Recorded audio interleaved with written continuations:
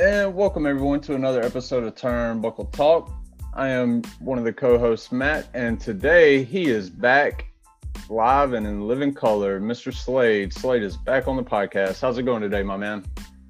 It's going good. Finally got my folks back. They're back in Alabama. They had a great time. We had a great time visiting the countryside of Kentucky. Hate I missed the last episode, but I knew you'd have this. I knew you had it handled from where you were, so we're good to go. Man, I tell you, you say you hate it, but I probably hate it even more. That was my first time trying to do it by myself, and I'll just put it this way: to anybody that does a podcast regularly by themselves, I much respect. There's no way I could do that continuously. I'm certainly glad to have you back this time. Excellent. Glad to be back. And before we get into things, as always, if you will please give us a follow on Twitter at TurnbuckleP. And then on Facebook, if you are on the Facebook, we are at facebook.com/Buckle Talk, or just type in Turnbuckle Talk into the search bar and our Facebook page will pop up for you. If you will just give us a like on Facebook or follow us on Twitter, and you'll stay up to date every time we drop a new episode or any updates that we post on those pages. With that being said, Slade, did you get to, I'm not trying to toot my own horn or anything, but did you listen to the episode I released last week? I didn't get to listen to all of it. I got to listen to a little bit of it. You sounded good. It was good stuff. Like I said, we were out in the middle of nowhere in Kentucky, so I was trying to listen to it on the way while we were out there, and there's about 45 minutes worth. It's only about 13 miles, but because you have to drive slowly around the curves, you can't really you lose phone service. All of a sudden, any and all listening to things is pretty much out the window. So understood. And I did listen to our watch along with the Halloween Havoc. I was listening to it before, and I thought it actually sounded quite good. So I was pleased. Nice. Well, I was just going to ask if I guess, for lack of a better word, if you agreed with what I was saying, or if you had any different opinions on like the current state of Raw and SmackDown, or if you've watched enough of it to have your own opinion. I like some of what they're doing. I love, and one of the things that we'll get to talk about, Roman Reigns' run as on SmackDown is kind of the head man, is kind of the guy on SmackDown has just been just knocked it out of the park. You can't really say enough about what he's done. And again, the Usos also a huge part of it. I like the fact that they split up the New Day without having to do the turn. I really like. I'm glad they didn't do the cliche. One of them gets jealous of the other and waffles him with the chair, and then the other one has to make up his mind. I'm glad they just let him break off. I think Big E's time's coming. Absolutely. I don't know if it's going to come as soon as I thought it would.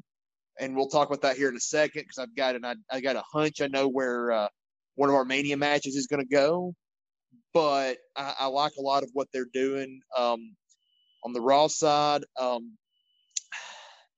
seen a little bit. I've seen enough to know I really like the Hurt Business. I don't really like Retribution, but they're also making Retribution look like a joke, and that kills it. Like, you have to let Retribution get a few wins every now and again just to give them credibility. Now, do I personally prefer the Hurt Business beating Retribution every chance they get? Yes, but I would prefer having Retribution get just a couple of wins every now and again, just to sort of make it seem like they have a legitimate chance when push comes to shove.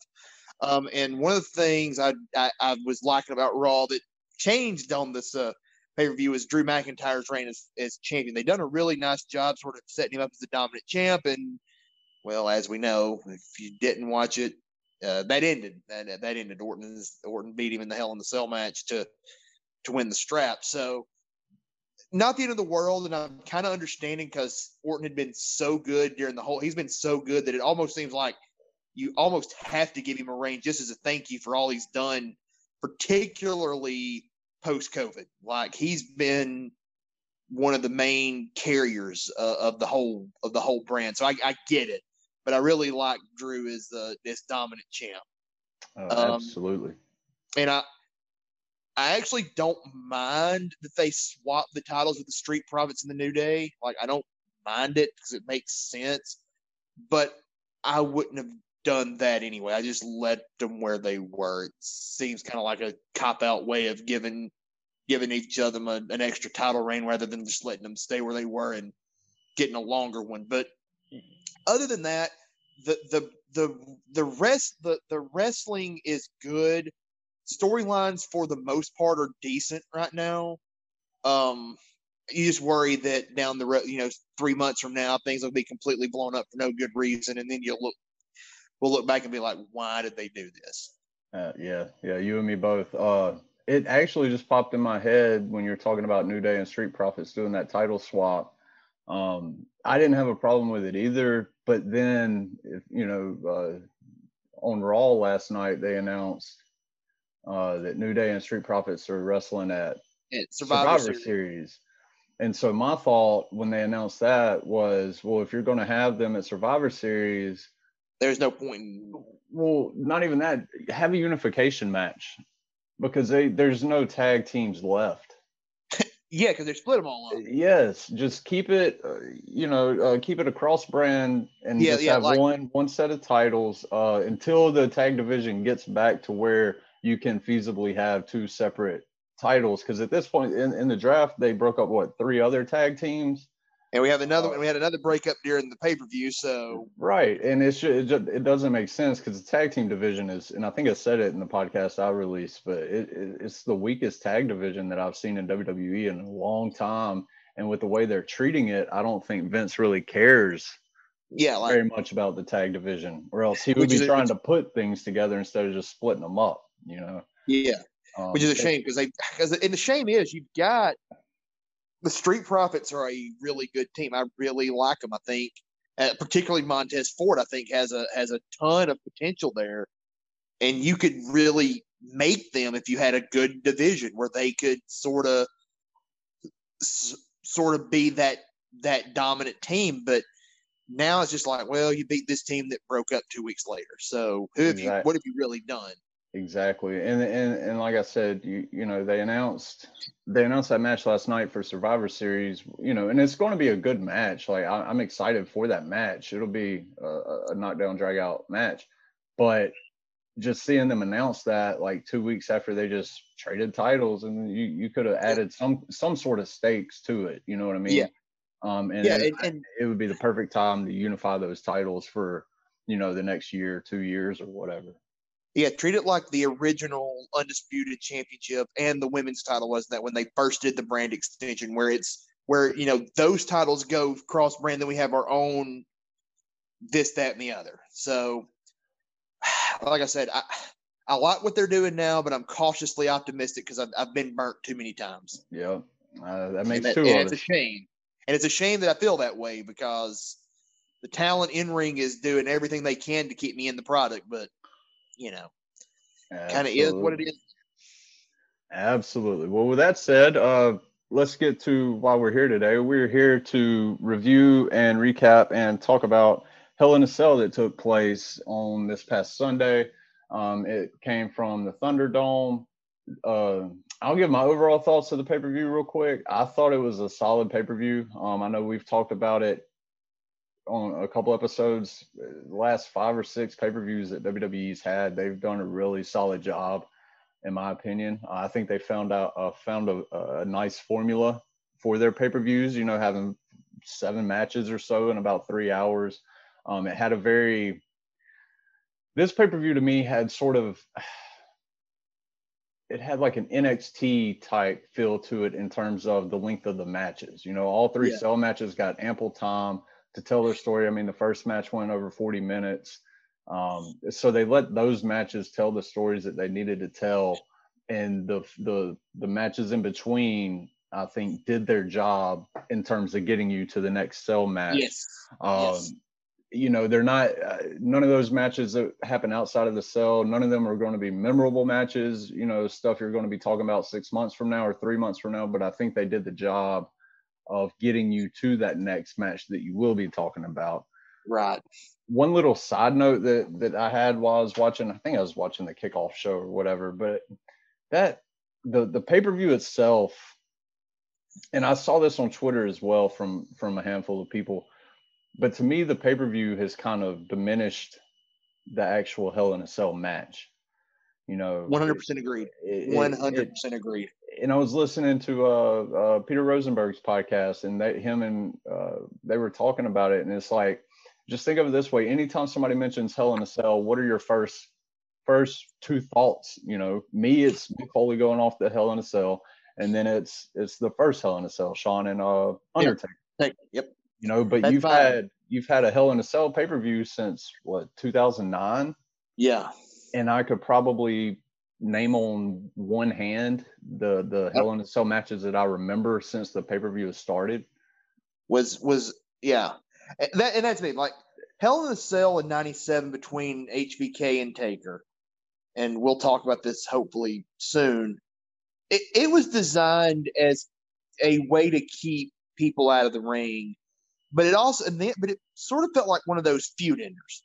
Like, we keep having interference, we keep having problems, so we're gonna put you two in this structure, this cage with a roof on top where nobody can get in, and then you two are gonna fight it out, and one of you's gonna leave. Having a Hell in a Cell pay-per-view every year, it just becomes another bump in the road, and it's somewhat similar to what WCW did with War Games at the end. Like War Games in the late '80s and especially early '90s, '91 and '92 were just phenomenal matches. It felt like one of those where whoever wins is the ultimate victor, and this ends it. Whoever loses can't you can't really come back from this. Now it's like, well, if we lose the Hell in a Cell match, we'll just come back 2 weeks from now and we'll fight again. And I think you've got diminishing returns there. I really do. Absolutely. And it having 3 of them on the card, I think there's only been one other time they had 3 Cell matches. But having 3 of them on the card before the show started kind of, I don't want to say it scared me, but it made me apprehensive. As to, hey, this is going to get very boring very quickly, seeing 3 of the same matches when that match is supposed to be special. You know what I mean? Right. But we'll get into it. But I sincerely believe all 3 Hell in a Cell matches delivered way better than they should have. But and one last thing about the Cell before we get into it, and I don't know if it's just me, but the red Nope. Cell is god awful. Nope. And it makes it look cartoonish. Well, it makes it look plastic. Fake. Like, you know how you have those fences that have like the rubber coating over the actual. Yes. And like you, as a kid, you like peel on it and it'd chip off or whatever, and then the real aluminum or metal was underneath. That's what that looks like to me. Yeah, it looks like the kind of fence you'd have at like an elementary school playground. Right, like a safety fence type deal. Yeah. Like it's a fence, but we're covering it up just to protect the kids from themselves. Yeah, like the original, the old Hell in a Cell with the old chain link was just like, that was a structure that just looked scary. Like it looked like the kind of thing like if you get knocked into that, it's gonna hurt. Yep. And God help if you get thrown off the top of it. The red one, it just looks childish almost. Yeah, it looks too gimmicky. Yeah, like it's too far in the direction of gimmickry. Yeah, I think that's a good word. And I just every time the Cell match would come on, that would be my first thought, is like, get rid of this red Cell. Get back to get back to the regular cage. There's nothing wrong with it. You're fine. Absolutely. Well, with my little petty complaints out of the way, do you have? I think I got most of these right. Do you have a copy of the order of the show? Say that again. Do you have can you find the order of the show? Like the match order? Just a second. I sure can. I know Roman and Jay were first. I know the kickoff in the first match. Yeah, I forgot about the kickoff match. Was Gulak and R-Truth. And that was actually, I know it's 24/7, blah, blah, blah, blah, blah, blah, blah. But I mean, Gulak, and I could watch him wrestle all day. And then obviously R-Truth, he's entertaining. He could read the phone book and make me laugh. Yes. So I thought that was a pretty nice little kickoff match to get things started. Absolutely. And the after effects when Tozawa and who was the other one? Gulak, because R-Truth retains the 24/7 title. And then after it's over with, Tozawa comes down with some ninjas and Lucha House Party too, wasn't it? Lucha House Party, yes. They came down, and then Truth runs away, stops by the kickoff panel, and then Gulak comes up behind him and says, "By the way, your childhood hero John Cena sucks." Yeah, I laughed at that. I love Gulak. Gulak's so good. And speaking of Tozawa, real quick, just since you brought him up, and I tweeted this out on our Twitter account last night when he was wrestling on Raw. Like, regardless of what you think of the ninja gimmick, it has made him more prevalent to more people. It has given him he's solidified a spot on the main roster. He's found a niche. He's bought into the gimmick. And many more people know who he is now than when he was just being a serious wrestler. Yeah, so he's going about the cartoonishness and whatever, but it's created a legit spot for him. So I can't knock that. No, you gotta do what you gotta. You gotta do what you gotta do. Absolutely, but yeah, that was a pretty solid kickoff match. You're never going to have a kickoff match where you're going head over heels for it, but I felt that was a good way to start the show. Good way. And again, R-Truth always gets the crowd into it, so that's a good thing to do. And then we opened up with the actual pay-per-view. They had some promo videos going into it, and we open up with the challenger Jey Uso versus Universal Champ Roman Reigns in our first of 3 Hell in a Cell matches. And as I've mentioned, I work, I have to be up early in the morning, so I can't stay up and watch a lot of the pay-per-views live. I have to generally watch them the next day on the network.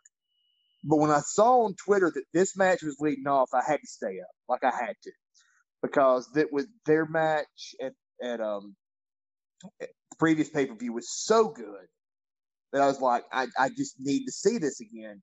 And of course, going into the match, the stipulation is if Roman wins, and it was also an I Quit match. I forgot to mention that part of it, which becomes important later on. So if Roman wins, he beats Jey Uso, makes Jey Uso say I quit.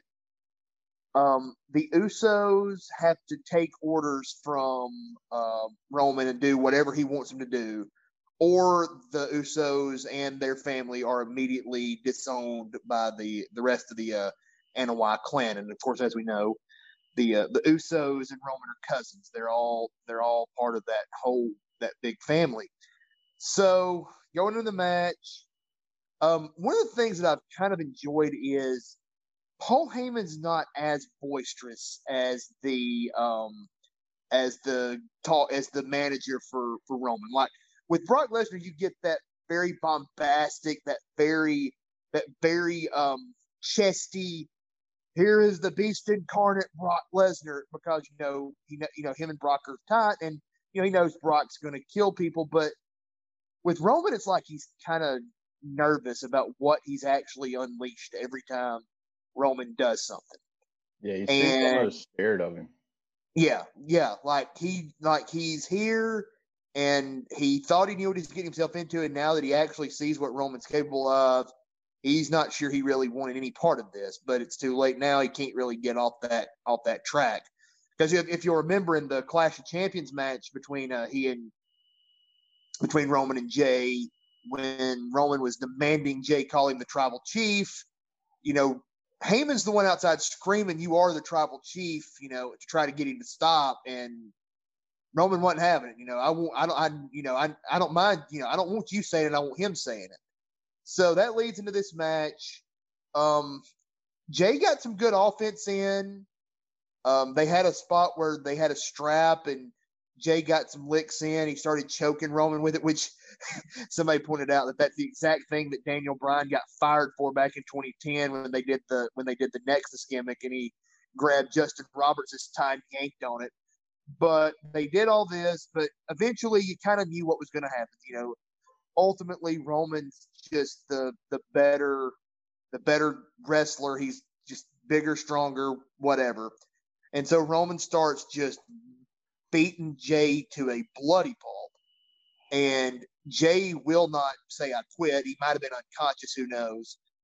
And of course, Roman's in there talking trash, telling, you know, when we were little, this has been going on since we were little kids. You never would acknowledge that I was better than you. And, you know, that was fine when we were kids, but now we're both 35-year-old men and you still can't get it through your head that I'm the better wrestler, that I'm the better man, and blah, blah, blah.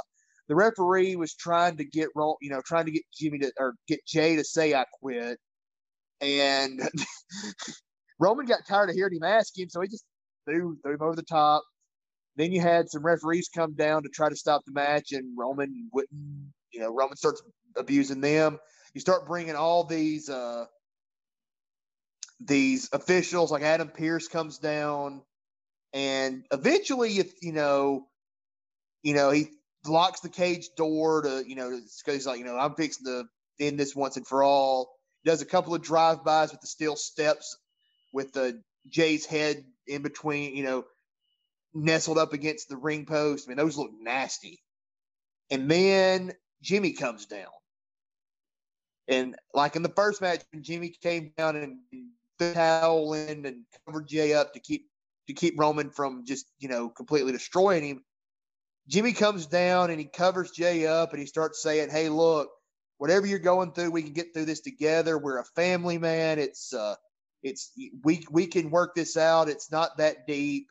And, this is Josh, which is Jey Uso's real name, Joshua Fatu. And, we can fix this. This is fixable. Let's just work together and we'll get it. And of course, Roman, he broke out the tears, which I thought was a nice touch, and then he says, I don't know who I am anymore. And they do the fist bump and they do the little hug, and it looks like we're going to get the happy ending. And then Roman puts him in a guillotine choke, and Jay starts to stir from there, sees Jimmy in the thing, tries to get Jimmy out of it, can't. It does the only thing he knows to do, and he says, I quit to end the match. So that means Roman wins the match. And as you mentioned, the match went over 40 minutes. It went with all the intros and everything, it went well over 40 minutes. And then as the match ends, you see Alpha and Sika, the Wild Samoans, come out. Sika's Roman's father, Alpha's Roman's uncle. And they have that lei. They have that traditional red lei, and they put it on Roman's around Roman's neck as the symbol, as he's now the tribal chief. Yeah, absolutely. I was surprised that it opened the show. I saw that on Twitter a few minutes before the show kicked off. And it surprised me as well. I was assuming, just based on the story and, it being a blood family feud, that would be a way to end the show. With that being said, to me, the match had a main event feel to it instead of an opening match feel in the traditional sense of the opening match is usually going to get you up out of your seat. Obviously, there's no fans to get up out of their seat, but it's going to try and get right. It's going to try and get you excited, hyped up, get your adrenaline going, and get you excited for the rest of the pay-per-view. I feel this did the opposite. Because I did catch myself, and I'll get to it in a second, but I did catch myself in the middle of this match going, damn, whoever's coming on next is in trouble. Just for the simple fact it was a very slow, methodical match, but it was I feel like it was necessary for it to be that, for them to get the storytelling in. I love, and they did it at Clash of Champions as well, but I absolutely love them utilizing not having fans by being vocal in the ring and actually telling the story verbally in the ring. And I think that makes up for not having the fans live emotion.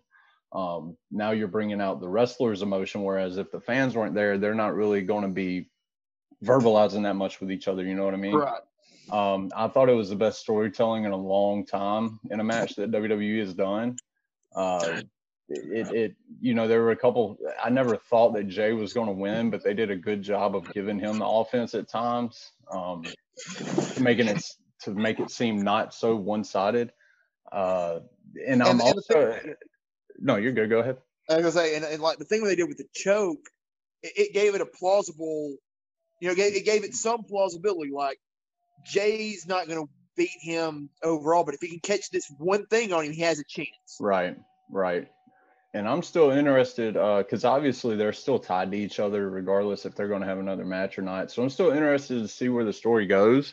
It doesn't seem to be over by a long shot. There's obviously rumors of this leading to a match with Roman and The Rock at WrestleMania, blah, blah, blah. I'm interested just to see the immediate, what does Jay and Jimmy do? Are they going to still try and go against Roman? Are they going to wind up turning and join in with Roman?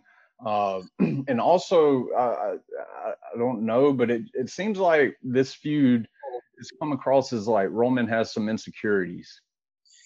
For him to need Jay and Jimmy to admit you're the leader, you're the tribal chief. It's like he needs that pat on his back from somebody, to that that positive affirmation that you are that guy, you are the one that should lead our family. And it just makes me seem that there's like a layer there that hasn't really been peeled back that they're going to dig into in the future. And I hope they do, because that could be interesting, especially with the way Roman has come back. Oh yeah, and they did, and again that image of Alpha and Sika, with the Usos looking on, just completely despondent in the ring, as Alpha and Sika give him the lay and sort of acknowledge him as the leader, was nice touch. And again, you mentioned it, the way this storyline has gone, I almost feel like they have The Rock locked up for Mania. You would think so. You would hope so.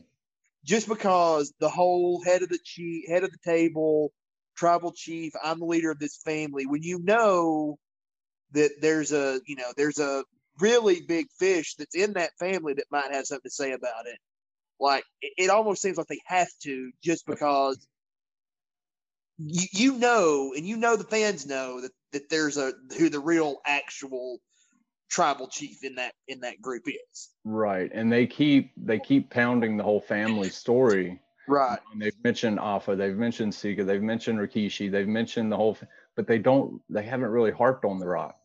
Right. And with it being The Rock, the biggest movie star in the world, if you feel like they would harp on that, this is The Rock's cousin, nephew, whatever, like you would keep interjecting his name unless you were trying to keep people from thinking about it. You know what I mean? Yes. So I hope, for WWE's sake, that they do have it lined up already, because I think that would be the best payoff for this story. Of course, the only thing is Roman almost has to go over, and he's definitely.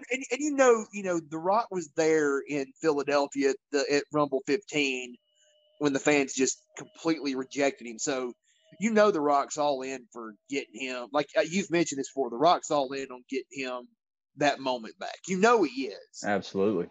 So, and it could be kind of something similar to what they did with Rock and Cena, where it's a 2-match thing. The Rock gets the better of him the first time, and they can build that up for the second time, and then that's when the reigns. I don't know. It's just speculation. But yeah, that's my hope. That's my hope for that story. They'll keep going with it. It'll continue to be kind of a slow build with everything. Because Roman, you can tell that Roman's invested 110%, and this is the best work he's done. Not considering the match itself, his facials and mic work and all that. Yeah, he's hitting this out of the park. He really has. He has sunk his teeth into it. Probably doesn't hurt that it's the Usos that he's working with. He knows them. They're tight in real life. So I'm sure that helps. But he's really taking his game up 7-8 notches.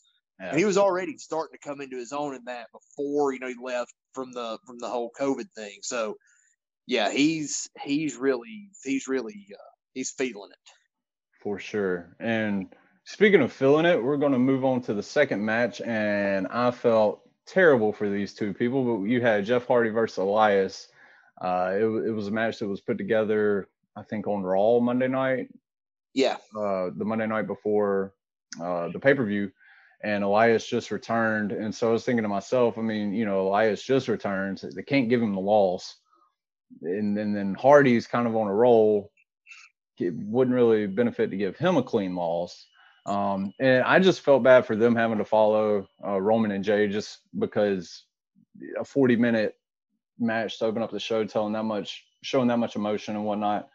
It was only natural for whoever was following. Back in the day, Slade, this would have been where they had a bikini contest or a pillow fight. Yes. But they don't have that luxury to squeeze that in there anymore. So somebody had to draw the short straw, and unfortunately, it was Jeff Hardy and Elias. I'm a fan of both of them. Elias, to me, is a lot like Baron Corbin in the fact that he can get on your nerves very easily.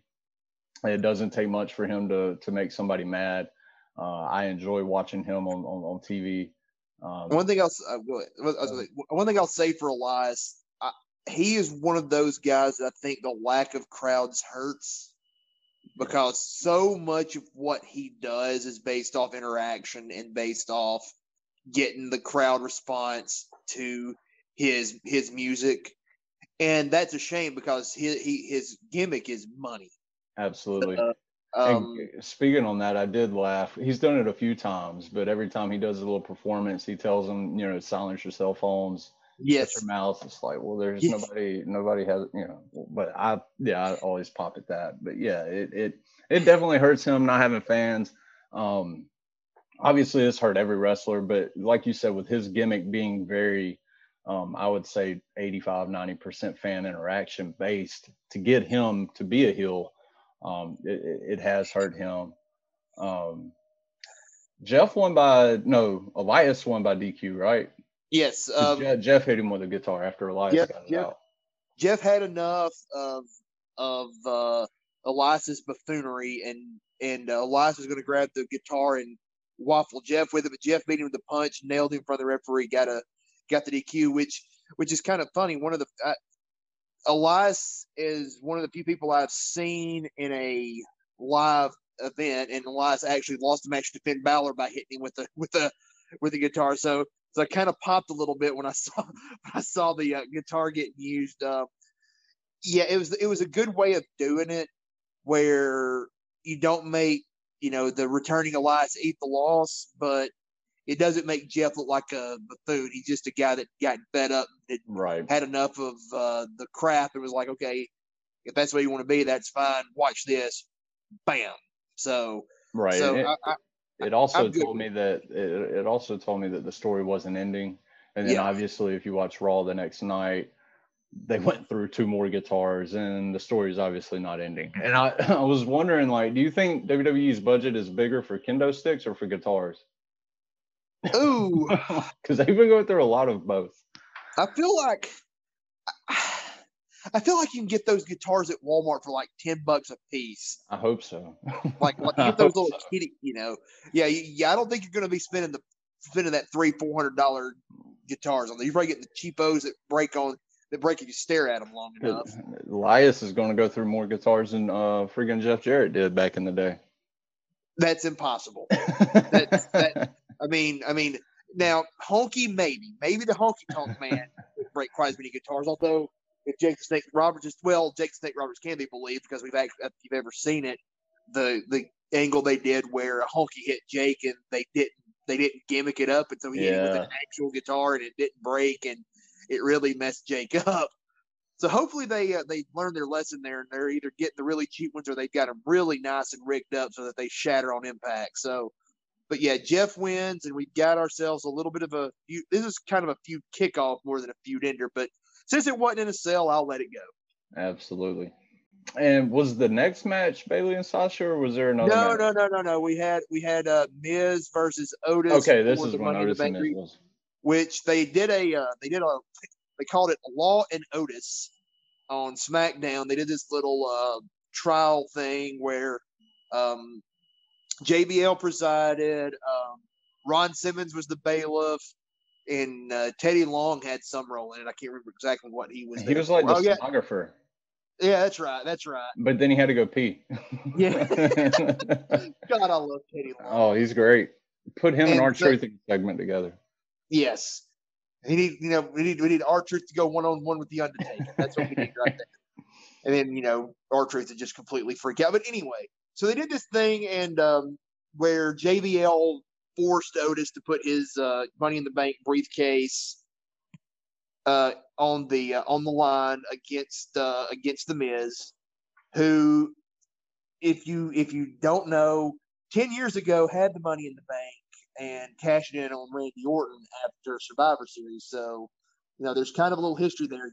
Can he get the briefcase back? Otis has held it for a while, and there's been some speculation of how are we going to keep Otis from, not looking like a complete idiot, because we can't really afford to have either of our champions lose to this guy. So, what's a way to do it where he doesn't look like a total buffoon? And they figured the best way to do that was to take it off of him, because the Miz ends up winning. They end up doing a deal like during the whole match. Morrison's out with Miz, John Morrison goes out with the Miz, and Tucker comes out with Otis. So you got Heavy Machinery and Miz and Morrison out there. And during the match, Morrison would get cheap shots in. The Miz would distract the referee, and Morrison would get cheap shots in. And Tucker would look at him all menacingly and stalk around the ring, but wouldn't really do anything. And then finally they did a thing where Morrison's going to try to get Miz the briefcase. Referee sees it and throws Morrison out of the ring. And so Tucker's the only one there. He grabs the briefcase, and they do a spot where the Miz throws Otis into the ring, into the ropes, and Heavy Machinery breaks down as Tucker nails Otis with the briefcase. Leaves Otis laying. Miz gets the pin, 1, 2, 3, and now the Miz is Mr. Money in the Bank. Yeah, I don't know if you saw this, but I tweeted on our Twitter account. It had to be 30, 45 seconds before it happened, but I tweeted out. I said Tucker's about to turn on Otis, isn't he? And then sure enough, he hit him with it. And I don't know if it's because I've watched so much wrestling. I don't know if it's because I've listened to the Bruce Pritchard's podcast for a while, or if I just noticed, because I noticed that when Morrison left, Tucker moved around to where Morrison was with his back in front of the hard cam. And I was like, well, he didn't move for no reason. You know what I mean? Yeah. And I was like, Tucker's about to turn on him. And then I tweeted that out. Probably a minute later, he hit him with that briefcase, and I just started laughing. I was like, I knew it. And to me, it made sense. I wrote down, I had a feeling Miz would win from the get-go. It made the most sense. Like you said, the Otis with the Money in the Bank, it wasn't working. There's no way you could believe he would cash in on a world champion. I thought that maybe before she got moved to Raw that they could have done something to where he gave up his briefcase for Mandy Rose to get a championship shot or something like they could have tied it into that. Obviously that time had passed. So I like what they did. Miz can do a lot with that briefcase. And it is something where he doesn't have to cash in immediately. He can keep talking about it and keep working on the mic with it. Regarding Otis and Tucker, I hope it's something for them, but they're on different shows. So they turn on each other, or Tucker turned on Otis, but now they're on different brands. You just had a draft, so having them on, it's WWE, I know, but still. But deep down, I feel like we're going to see Tucker chasing R-Truth and backstage in about 6 weeks, and that'll be about where he goes. I'll get it 3. Yeah. I don't see that. He's a big guy. He can go in the ring. I just don't think he stands out to Vince. And, it's obvious that Otis is, I don't want to say he's Vince's puppet, but he makes Vince laugh. You can tell that that's the only reason he's on TV doing what he's doing. It's like a poor man's, his name's, I'm talking about, fat guy in a coat. What? Tommy Boy. Chris Farley. Chris Farley. I was thinking it was Charlie Sheen, but yeah, Chris Farley. He's like a poor man's Chris Farley. Yeah. And you can tell that just pops Vince every time he sees it on TV. That's why there hasn't been really much evolution of his character since he's been on the main roster. So I think he's fine. But Tucker, he'll either be back in NXT in 6 months, or like you said, in 3 weeks, he'll be chasing the Ninjas and R-Truth backstage for the 24/7 title. Yeah, and turning and Tucker doesn't strike as a guy. You're right. He's a big guy with a pretty good work rate.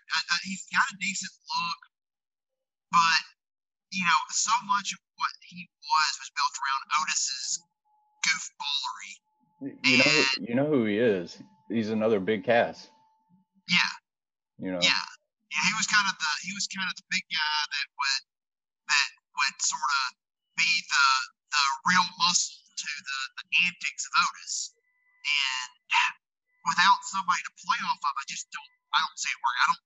When you turn somebody serious, it just never seems to work. I have a thought of what I kind of want Miz to do, by the way. See what you think of this. So he's got a title match, right?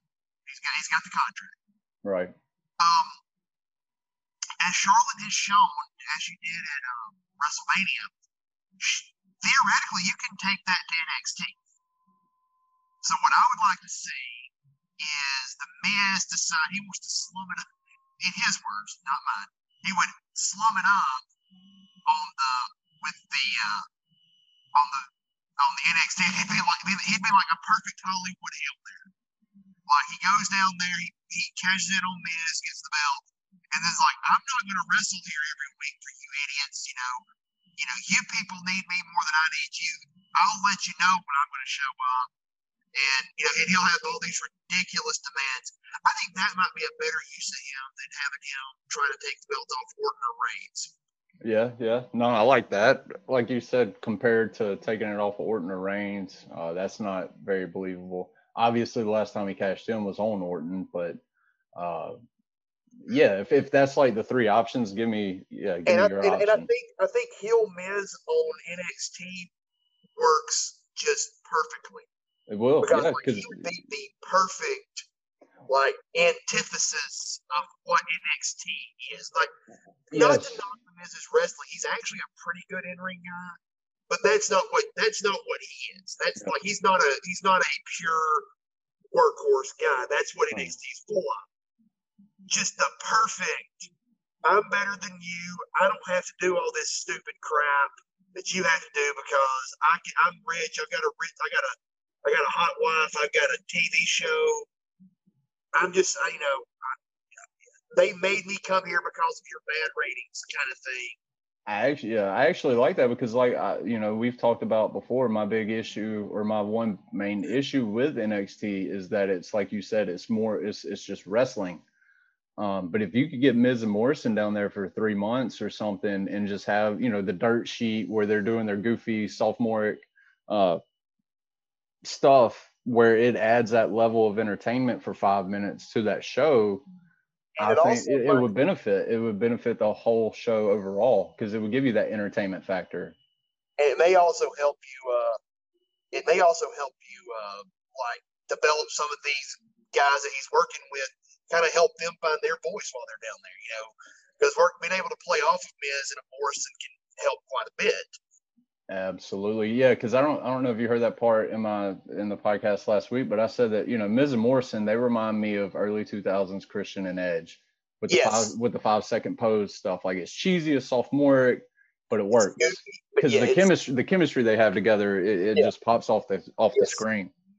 So I like that. And I saw this on Twitter. And somebody saw it when I saw it online, and Jake Nazar was the guy that retweeted. I can't remember the name of the guy who put it out originally, but I saw that. And when I saw that, I just was like, "Oh, that's perfect." No, that makes sense. That's 100% perfect because that way you don't have to take the belt off of an Orton or a Reigns, right? But you can let the Miz really kind of sink his teeth into that Hollywood heel character that he does so.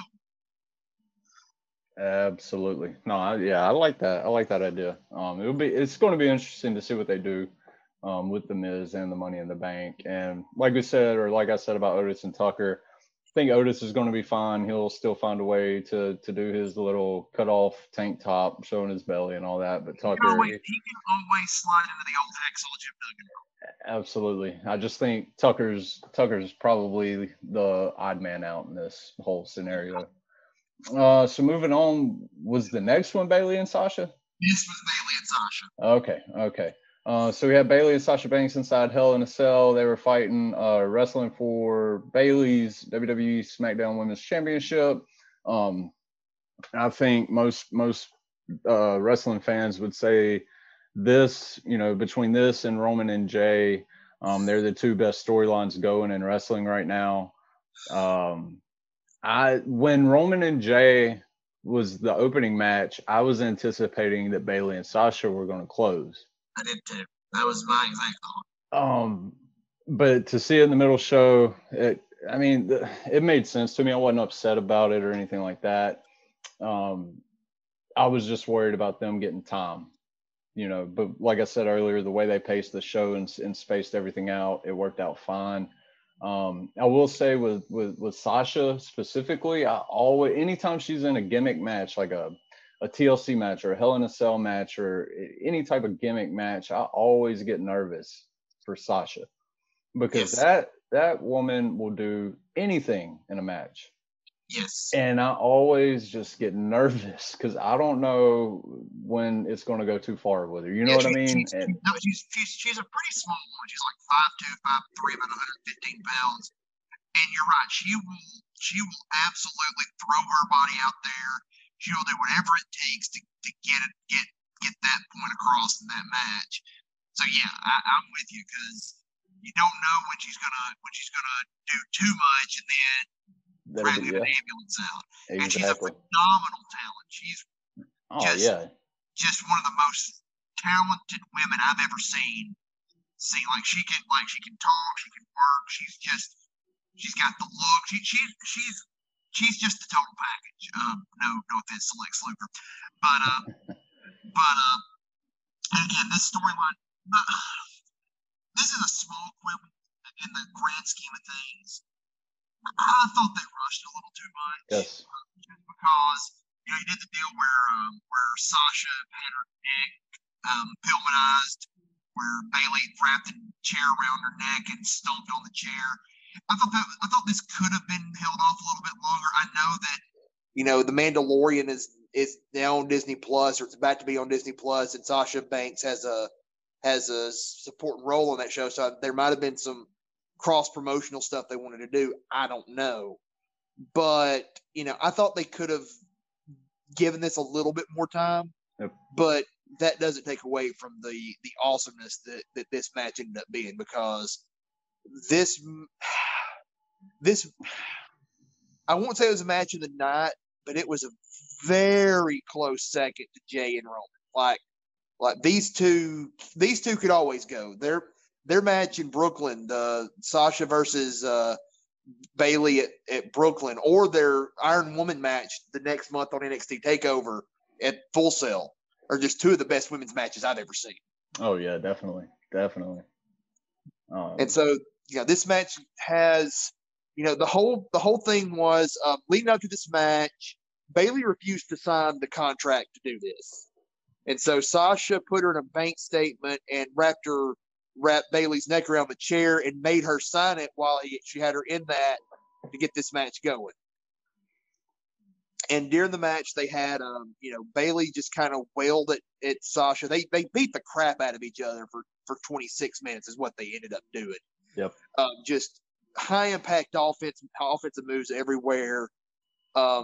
Bailey just really attacking Sasha's neck, which was, obviously going to be tender because of what Bailey had done to it. Sasha getting some licks in, and just a really physical, brutal match, which really a Hell in a Cell match should be. But it's like you say, you always get a little bit nervous when Sasha's in these, because you always worry that she might try to do too much to get that across, and then then we're having to get people in there. my big concern with that is I feel like Sasha's trying to figure out how far is too far. Yep. There's only one way to find that out. And that's to go too far. Exactly. And then you're getting loaded up in an ambulance and being shipped out. Exactly. And I think it's like you said, I think it goes back to her body. Like she doesn't look frail. I don't want to say frail, but it's like you said, she's small. She's petite. She's muscled up and whatnot for her size. But I mean, you've seen grown men, like thick grown men, like they put their body through stuff like that, and it doesn't go well. Yeah, it doesn't sustain itself. And so that's just my big concern with her, because she is fearless and she puts it all out there because she loves what she's doing, and I respect the hell out of that. But on a personal side, I'm just always get nervous. You're always like, hey, you might want to, at the same time. Yeah, it's like I want to see you wrestle next year as well, like. But at the same time, I don't know that she would be as good as she is if she doesn't do that. It's such a delicate balancing act there, because you don't want to tell her, oh, don't do this, but at the same time, you're kind of like, it's kind of like having a horse. It's kind of like, you want to put the reins on it, but at the same time, you don't really want to, because you don't know, because you're afraid it'll take away from who she is if you do. Right. And one thing I will say about her that I've noticed is she's not necessarily reckless with the stuff she does. From what I've noticed, she'll do it with Bailey. She'll do it with Charlotte. It's the women she trusts the most that she'll do it with, which if you're going to do it, that's the way you want to do it. You don't want to do it with some random person that you don't have much chemistry with. With Bailey, I even wrote it down. I said the chemistry is off the charts, Yeah. I feel like you put those two together, or if you throw Charlotte in there as well, and obviously Becky Lynch, the four horsewomen, any combination of those, I don't feel like they can do much wrong in a match. No, they're going to have a good match. Just because they've been around each other for so long and they know each other so well. And so, like I said, she's going to take those chances and do those things. Just be smart, do it with the people you trust the most. And I think she has done that, to her credit.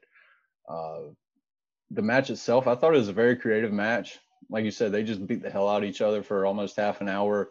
Yep. But they had some very creative spots. That catapult into the kendo sticks that Bailey did on Sasha. I thought that was very creative. I was wanting to see what she was going to do with the duct tape and the kendo sticks, but that didn't seem to work out. Although I did laugh whenever she asked the ref if he could help her out because her hands were sweaty. When she was having trouble getting the duct tape started, because I know from experience, like getting that duct tape started on a fresh roll, like somebody should have went before the show and like peeled off a couple pieces. That way it was already, that's started. It. Yeah, that first pull is always the toughest. And then she was all sweaty and stuff, so I imagine that was getting frustrating for her. But no, had some very creative spots. They utilized the cell very well. And speaking of that, going back to my point about having 3 cell matches, I thought, without getting into too many specifics, but I thought all 3 cell matches utilized the cell differently. But they utilized it well.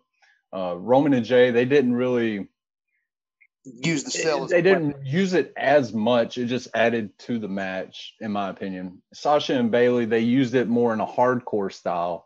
And then Drew and Randy, they used it in a traditional cell. Like, I'm gonna rake your head against the cage and I'm gonna throw you up against it. So I thought, even though there were 3 cell matches, I thought that they were all 3 done very differently and they all stood out in their own right. I'm glad that Sasha won. I thought it was the right thing to do if they were going to have the match at that pay-per-view, because like you said, I even said it on the episode last week, like I thought they were moving this too fast. Just 2 weeks ago, Sasha's in a neck brace. Yes. And now all of a sudden, in kayfabe, she's in the most dangerous match that you can be in WWE, and it's all these dangers and stuff. But like, she was just in a neck brace, so why would you? I wish. But on the other hand, that also I was starting to think, because I think everybody will agree Sasha and Bailey is a perfect WrestleMania match. Perfect. Yes. Even Royal Rumble, if you wanted to blow it off then. But that also made me wonder, is Ronda Rousey coming back soon? Possibly. Because obviously Becky's out. Charlotte's supposed to be out for a little while longer, but the only justification I can see to paying this off, and I think it's still going to keep going. The only justification is if you have bigger plans than just Sasha and Bayley at WrestleMania. Right. And Ronda coming back at Royal Rumble, and winning the Rumble, and then that would make sense looking back in hindsight. They'd be like, okay, I understand why they did the match at Hell in a Cell. Like I said, I don't think it's going to be the last match between them two. The story's too good for it just to be over with right now. But yeah, I agreed with you. Like, it didn't make sense for them to do it right now, giving all the stuff we know. But since they did it, I was glad Sasha won, switch things up, and see where she takes the title. Hopefully she'll have a successful title defense, which she still has never had for some odd reason. I would like to see her get a nice sustained run with it and establish her dominance as a champion for once. Yes. But yeah, it was a really good match. Really, really good match. It was a great match. The ending I loved. It was sort of a callback to Brooklyn too, because in that match, of course, that match Sasha was the heel, Bayley was the face, and then the bank statement, and Bayley had a broken hand or a hurt hand or a hurt wrist or something in kayfabe, and in that hold, Sasha started stomping on the hand to try to get her to tap. And, right. And Bayley rolled through and turned into her own bank statement, and they kept on. So that was kind of a nice little callback and then they had her in the chair, so that really helped to it. My hope is they don't go back to the Bayley and Sasha well too quick. Right. Like, I hope they kind of I don't want to say split them off, but kind of have it where other people are wanting that title shot because they know of Sasha's proclivity to lose it quick. Right. So maybe have a bunch of other women try to keep doing that and then go back to the Bayley well, maybe around Royal Rumble time to set up for Mania. Because I don't think this feud needs to be blown off in 2 months. Like, it needs to simmer a little bit. So maybe, maybe have them cross paths, but not necessarily at each other's throats like they have been. Right. I had a thought. I can't remember if I said it last week or if I thought of it afterwards. But before the draft, I would have split them up. Keep Bayley on SmackDown, send Sasha to Raw. And then you could have created something kind of like you said, where they're not always interacting with each other, but there's that feud still going, and it as a viewer, where Sasha could get on Monday Night Raw and she's like, okay, well, I got drafted over here. Bayley, I'm not done with you. I'm not going to forget about what you did to me. My ultimate goal is to take that title from you. Yes. But in the meantime, I'm on Raw. I'm going to assert my dominance on this brand. Whoever's champion, I'm coming for you. And then 2 weeks or then on Friday night on SmackDown, Bayley could do her little heel stuff and then like, hey, Sasha, how's it feel, not having a chance to beat me, blah, blah, blah. And then every other week or something, you could throw in something in a promo or whatnot. Yeah. And then at a Survivor Series where you can intermingle, have some kind of little small thing and then keep it going. And you're still keeping it fresh, but you're keeping them away from each other. And you can even do the thing like, okay, Sasha goes to Raw, she goes for a little while, then she decides she wants to challenge Asuka for the belt. And do the thing where Bayley comes out and calls Sasha the match because of what Bayley, kind of paying off the Bayley or Sasha ruining her match with Asuka over Clash of Champions. So there's some things you can do there, and then and then you could have Sasha win the Rumble. Yes. And then she could say, well, I get my choice of who I want to challenge. And hey, Bayley, it's me and you, WrestleMania. Yep. But that's also what makes me think that they have something bigger in plan, because that makes too much sense. Yep. Well, this ends up being the cool down match after this. I was about to say, is the next one Slap Nuts and Bobby Lashley? Yes. Okay. I'm going to tell you, I wrote down for this match. I'm going to tell you what I wrote down on this match. LOL. Yes. That's all I wrote. LOL. Because I don't know. I don't know. Okay. So before the show started, or on the kickoff show, Mustafa Ali, who I gotta say is a much better sinister heel promo than I thought he would be, but he issues this challenge to the Hurt Business, who I have a very soft spot for, that any one of them can face any one of his guys from Retribution. And of course, immediately online, and you have to be a very online fan to get this. People were saying, "Oh, let's get Shelton versus Mia Yim," because those two have been going at it for years. Those two have been going at it on Twitter. So there's like, "Oh, this would be perfect." But anyway, so we end up getting Bobby Lashley.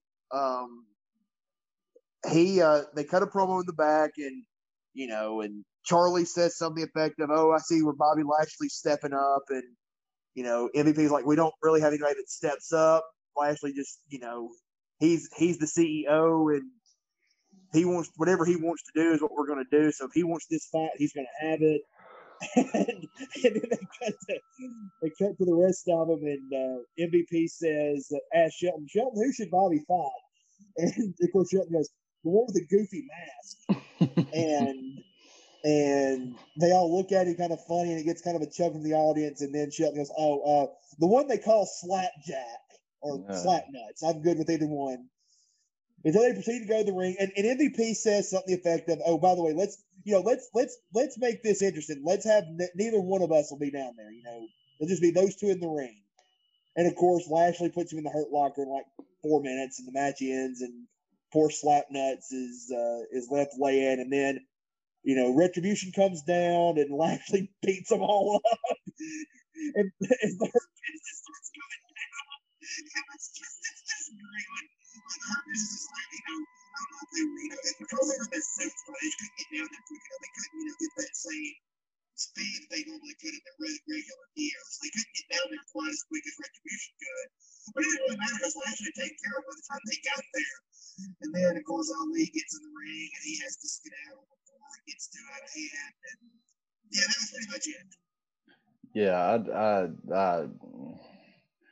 when they announced that it was going to be for the U.S. Championship, my first thought was, "Oh God, they're giving Retribution a title," which would have been terrible itself. But the way they booked, to me, this obviously wasn't Vince's idea to put Retribution together, or because they've lost like all 4 matches they've been in now. Yeah, and it is like that's not a Vince creation, unless. Yeah, I was saying earlier, I don't like Retribution. I think it's kind of, although I got to say, Keyboard and Mace on Twitter are pretty funny. I will give them that. Their social media game is on point, but ultimately they just look like a bunch of goose. It was even just like the Slapjack when he came out to the ring. He's like slapping the apron and slapping the flimsy tabletop and like shaking a rope once, and it's like, are you supposed to be intimidating? Because you just look like you're spazzing out, like you're throwing a temper tantrum. And it doesn't translate. And I don't know if that's how it's supposed to be. Like, I don't know if they'll come out in 3 months and laugh at us, say, "Ha, we got all of you," whatever. It doesn't make sense. It's dumb. It's the worst thing I've seen in wrestling or in WWE, and probably, since the Lana and Rusev wedding and all that earlier this year. So, but anyway, anyways, it's terrible. And all it is because none of it's believable, Yeah, like it had potential at first. Yeah, it did. But they've just. And then they took a chainsaw to the ring ropes, and I was done. I was like, all right, this is stupid. It makes no sense. I feel bad for the Hurt Business because I'm like you. I'm a big fan of them. I think putting them together has really rejuvenated Shelton Benjamin and Bobby Lashley. Putting them with MVP and letting him be the mouthpiece for them, because I feel like, throughout Benjamin's and Lashley's career, really the only not either one of them have had is they're not very good on the mic, in general terms. But MVP can carry that for them, and all they have to do is worry about wrestling. And to be fair, Lashley and Benjamin have gotten way better. Yeah. They're not bad at all. I'm just saying, like, that's the only knock you can have on them throughout their career, because they're both chiseled out of stone and they're both athletic as all get out, and they're all, they're all believable. Yeah. And so the only thing you could knock on them in their 15-year career is their mic work. But yeah, putting them with MVP, I mean, he's great on the mic. Yeah, absolutely. And so I'm like you, I'm a real big fan of the Hurt Business. Adding Cedric Alexander is a nice touch. I think that's great for him. Yeah. He's essentially he's going to school every week. That's essentially what he's doing. So I think that'll pay off for him. Maybe not now, but down the road in the future. As long as he soaks up all the stuff that they're showing him, then I feel like I feel like the Hurt Business is what MVP and probably to a lesser extent Lashley and Shelton Benjamin want for themselves right now, and they're kind of getting to call their shots because their promos don't sound scripted necessarily.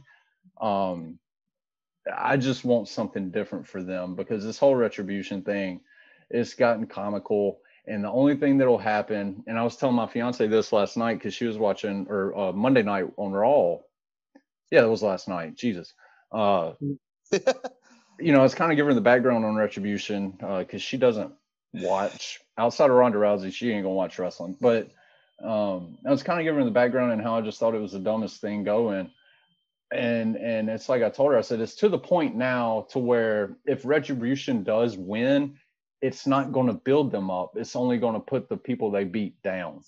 Yes. You're not elevating anybody by having Retribution win at this point. You know what I mean? Like, if they were to finally beat the Hurt Business, well, I'm not going to look at Retribution as a more dangerous tag team or a dangerous group. I'm going to say, damn, what have they done to the Hurt Business? Like, they're burying the Hurt Business now. And it shouldn't be like that. If you want me to believe Retribution, give them 4, 5, 6 wins in a row. Yeah. Let them look intimidating. Let them look like they actually mean business. And then let them you guys laid in the back. Even And and then the whole deal with Retribution is supposed to be a heel group, but Hurt Business is supposed to be a heel group. But then, like last week, you had the Fiend in there with them, and he's supposed to be a heel. But then you got one heel beating up another heel, and we're supposed to be happy that it doesn't make sense, man. It doesn't. I was holding out hope that maybe Bray Wyatt or the Fiend winds up somehow becoming the actual leader of Retribution, because he could tie in a little Retribution angle that they're talking about not getting the chances and all this and that, because if you want to go back to it, Wyatt's old character, his swamp character, he was great on the mic. His gimmick was great. The whole thing was great, but they never let him win a big match. Every big match he ever had, he lost. So I could see them tying that into it somehow. But other than that, man, I don't see. It's just, I hope, I've heard rumors, it'll be broken up in a month or whatever. I hope for everybody involved, for their sake, that it is. Because like you said, Mia Yim, who's it? Dominic Dijakovic, Dio Madden, and whoever Slapnuts is, I forget his name. Or is it Shane Thorne? Isn't it Shane Thorne? I think Shane Thorne is Slapjack. Yeah, but Mia Yim, Dijakovic, they can both really go in the ring. And I've heard Shane Thorne can go in the ring. And then Dio, he's still green, but he's got a look to him. He's a big dude, I hope for everybody involved that this gets dropped soon. They can get off television for a couple months, repackage themselves, and come back as legitimate threats on the main roster. That, or just send them back down to NXT and let them keep doing what they were doing beforehand, and don't even act like Retribution happened. Just bring them back on TV. This is Mia Yim, this is Dominic Dijakovic. Continue what they were doing 3 months ago. Because it's not good, man. We all got lost. We had amnesia. We don't remember anything. Exactly. And what are you talking about, Retribution? I don't delete all the videos off their YouTube channel, everything. Just erase it, like on Men in Black, that little red flashing thing. Yes. It's we're erasing that from our memory. I don't even think we said, but yeah, you said it. Bobby Lashley won, retained the championship. Thank God. Yes. And then that leads to the main event, right? Yep, that's it. Okay, and so the main event was Drew McIntyre, Randy Orton for the Raw. or they call it the WWE Championship. Yes, And this was the third Hell in a Cell match of the night. And like we kind of talked about earlier, initially before the pay-per-view, I thought Roman and Jay was going to be the main event. And then after that was the first match, I thought Bayley and Sasha was going to be the main event. So by process of elimination, this wound up closing out the show. It made me think that there was going to be some kind of swerve, or Miz was going to cash in at the end, for them to not have the other two as main events and this one as a main event. yeah. That didn't really happen. Even without any kind of swerves or anything, I enjoyed the match. Really, it was really well done. Like I said earlier, I think all three Cell matches kind of stood out in their own way. I think if Drew and Randy would have been on a pay-per-view by itself, where it was the only Hell in a Cell match, I think it would have stole the night. Drew's grown on me a lot in the ring. Yes, he can go. He can really go. I was kind of like you. I enjoyed his title run, but I was also excited for Randy to win it. Mainly because, like you said, the year he's had, you could tell he's 110% in it. yes. He's been killing it every single week on the mic, in the ring, every storyline. Honestly, well, yeah. I was thinking of something else, but yeah, he's been killing it this whole year. And I think this is a nice reward for him. And Orton's always going to be a believable champion, regardless of how old he is or whatever. He's always going to be a believable champion as long as he's wrestling consistently. Orton's one of those guys that no matter what, you're going to get when he's at 55%, he's still better than 98% of the people out there, because he knows exactly how to work. He knows how to get a point across. And when he is feeling it, when he is motivated, when he is on his game, whatever you want to call it, there's very few people better. Oh, absolutely. And that I would say that ever. I mean, there's a reason your Edges, your Cenas, and like your old timers like Flair, and I think Harley Race was always there, would always say how much they appreciated Orton's work. Yep. And Orton's been, I don't want to say he's been the MVP by himself, because there's been a lot of MVPs this year for the WWE. There's a lot of people you could give that to. McIntyre, you could. Asuka, you could. Bayley and Sasha, you could. Edge, you could, before he got hurt. Who else? The Fiend. Oh, yeah, The Fiend. There's a ton of people that have really stepped their game up, especially with all that's going on. But Orton has really, really picked his game up. So I like Drew McIntyre as champ. He did a really good job. When this year started, if you'd have told me that I'd have been happy for a Drew McIntyre WWE Championship run and would be like excited to see what he did, I'd have laughed at you, because like that seemed completely out of the realm of possibility. But he really grew into that role. He did. He did. He really made himself and he's built himself in a position now where you can always go back to him, and it won't feel forced. It won't feel stupid. It'll be like, hey, we know he can do this. So I am. So while I'm glad Orton got the championship reign, because Lord knows he's earned it, and Lord knows, he's at 14 now, which puts him 2 behind Flair and Cena all time. So, Orton having the belt's great. I do want to tip my hat to Drew McIntyre for really, really doing a phenomenal job as a champion. And I hope he gets some more chances down the road, because he really, really, he kind of had that infamous story when he was first in WWE. He was kind of handpicked by Vince McMahon as his guy, and then it just never quite clicked for him there. And he eventually got fired. He ended up kind of rebuilding his name back in the independent scene and on TNA as Drew Galloway. Came back to NXT and won the championship there, and really, really stepped his game up. He's a naturally likable face, which is hard to pull. and he's and especially considering that they made him a heel his entire career before this. So, like I said, I'm hoping that this leads to more chances for him because he really, really did a good job. Absolutely, and I think to your point that you said a couple minutes ago, I think they've done enough with Drew building him up. I think he's safe in terms of you can go back to him at any time, and he's still elevated character wise. I don't think him losing to Randy, I don't think that's a step down for him. I still It's think not a he's burial. right. He's still at that main event level, and if they want to revisit this, 3 months, 6 months, a year down the road, or whenever they want to give him another shot, it'll be believable. I'm like you. If you'd have told me at the beginning of the year he'd have a 6-month title run, would have laughed. But I think he did. Given the circumstances, I think he did the best job he could have possibly done with it. Yeah. And with that being said, I feel terrible that his first big run was in this situation. Because like you said, that everything he's been through on his journey, and a lot of it was self-inflicted, but everything he's been through, and to essentially come full circle back to WWE and get that moment, and for it to be the payoff to be in the Performance Center,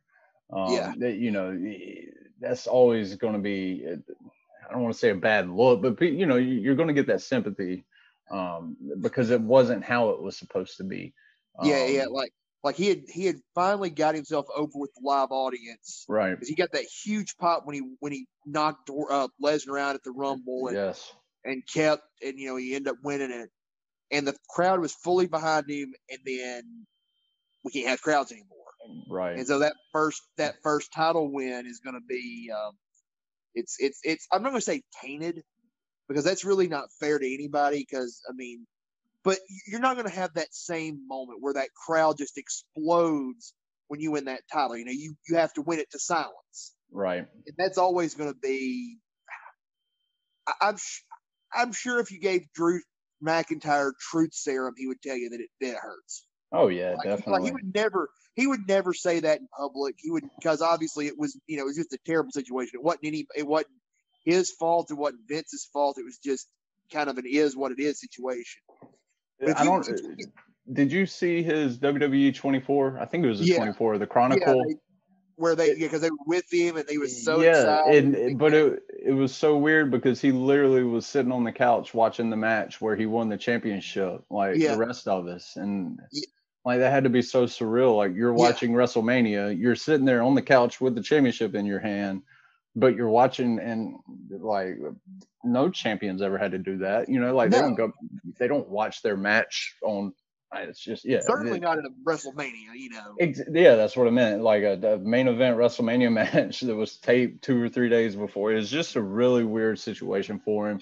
And like I said, I think he handled it as well as he could have, or as well as anybody in that position could have. Like I said, being their first big title run as world champion in WWE, that's everybody's dream if you're a wrestler. And to get that moment and it all be out of your control or Vince's control or anybody's control, and for it to happen like that, I feel terrible for him. But like I said, I think he can come back with no problem down the road and get another legitimate run, one that he deserves, and kind of like not an appreciation tour, but kind of give him what he missed out on his first run. Yeah. But in the meantime, I'm excited to see what happens with Randy because there are a lot of possibilities. You can have you got the Miz running around with the briefcase. Drew's still there. The Fiend, obviously, there's that natural connection with the Fiend. Although personally, and we've talked about this, I don't think the Fiend needs a championship. He's fine by himself. But if they wanted to restart that feud with Orton, I think that would be another feud that Orton would dig his teeth in on and go all out for. Oh yeah. And so I think. And you do have some history there between he and Bray Wyatt with the whole Randy joining the Wyatt family thing. Oh, absolutely. Absolutely. And that's what I'm saying, with Randy, I'm excited just to see where it goes, just to see what is next for him and then obviously in the back of your head, Edge is coming back sometime, Yep. It may not be in the next month, it may not be in the next 3 months, but he'll be coming back. And that feud isn't over with. So I'm Right. excited just to see where it goes, probably the next 6 to 8 weeks with him, and to see which direction they choose to take it. Uh, but yeah, like you said, going to Drew, um, kudos to him for the title run that he did have, given the circumstances, and he turned me into a fan. Yeah. Point blank. Yeah, he's they did a great job. And again, Orton as champ just this year feels right. And Yeah, definitely. And like you said, with Drew, he's still got enough. He's still got enough in the tank, and he's done enough that you don't. The WWE knows they can go to him if they need him. If this was a test to see if he could handle being the guy, he passed it with flying colors. Oh, for sure. So I'm again. This was a really good match. It's unfortunate. I think it was the third best of the three Hell in a Cell matches, but that's more a testament to how really good the other two were than to say anything negative about this. I love the whole. I loved Orton coming out in pants. That was kind of funny. With the he had the all black thing going. He climbed the cage, which I'd never in a million years thought I'd see Randy Orton do. Yeah, I didn't either. And of course, it ends with Drew going for a Claymore, Randy ducking and hitting the RKO out of nowhere, and that being that. And so Orton gets his 14th title reign, and that sets us up for Survivor Series, which apparently is going to be Raw versus SmackDown. And NXT this year is not going to be around. Yeah, I'm Survivor Series, and we'll get into it a little bit later on some more episodes. But yeah, I'm kind of over Survivor Series. There's no real stakes to it. It's just become like a bragging rights thing. But I was thinking, like, if you're gonna have Survivor Series, like, if you're gonna do the draft, right? Why are you doing a draft? What, a month or 4 or 5 weeks before Survivor Series, where the whole premise of Survivor Series is Raw versus SmackDown? Yes. Do the draft, the Raw after Survivor Series. Yes. And then you can have your Survivor Series, the winner of the men's Survivor Series match, whatever team wins, they get the first 2 male picks. And then the winner of the women's Survivor Series, they get the first 2 women's picks. Or you could add and the captain gets auto immunity. They can't be drafted to the other brand. Right, but why am I supposed to think that AJ Styles cares about defending Monday Night Raw when he's been on Raw for 3 weeks? When he was the face that built the place on SmackDown. Yeah, he just was on SmackDown for 2 years, and that was his whole thing. Was like he was a hardcore SmackDown guy. Right, and so if you're going to do the draft and you're going to do it so close to Survivor Series, I say just flip it and do it the week after Survivor Series. That way you can add stakes to the Survivor Series matches. Because as they are right now, I don't care about them. They're just glorified tag team matches, in my opinion, and they haven't really meant much in a long time. Right. But yeah, but going back to Hell in a Cell, overall, like I said, I thought it was a solid show. All 3 Hell in a Cell matches delivered, which in a pay-per-view called Hell in a Cell, that's what you're looking for. Yes. I thought the storytelling progressed. Even in Otis Miz match, there's storytelling. Overall, just be done with Retribution and give Hurt Business something better. And yeah, I mean the pay-per-view itself, no real major complaints, like I said, outside of Retribution. And I do want to state that, like, my disdain for Retribution isn't the people in the group. Yeah, it's the creative. I respect everybody that's in that group and what they do. The creative, it's not believable. It makes no sense. And they're doing the best they can with a crappy hand. Absolutely. But yeah, I thought it was a solid show. Like I said, and I have been saying, I think WWE's found a nice little formula for their pay-per-views the last 6 months or so, 5-6 months. 7-8 matches, and let them breathe, let them tell a story, and you get out of there within 2.5 hours, 3 hours max, and it works. It's been working really well.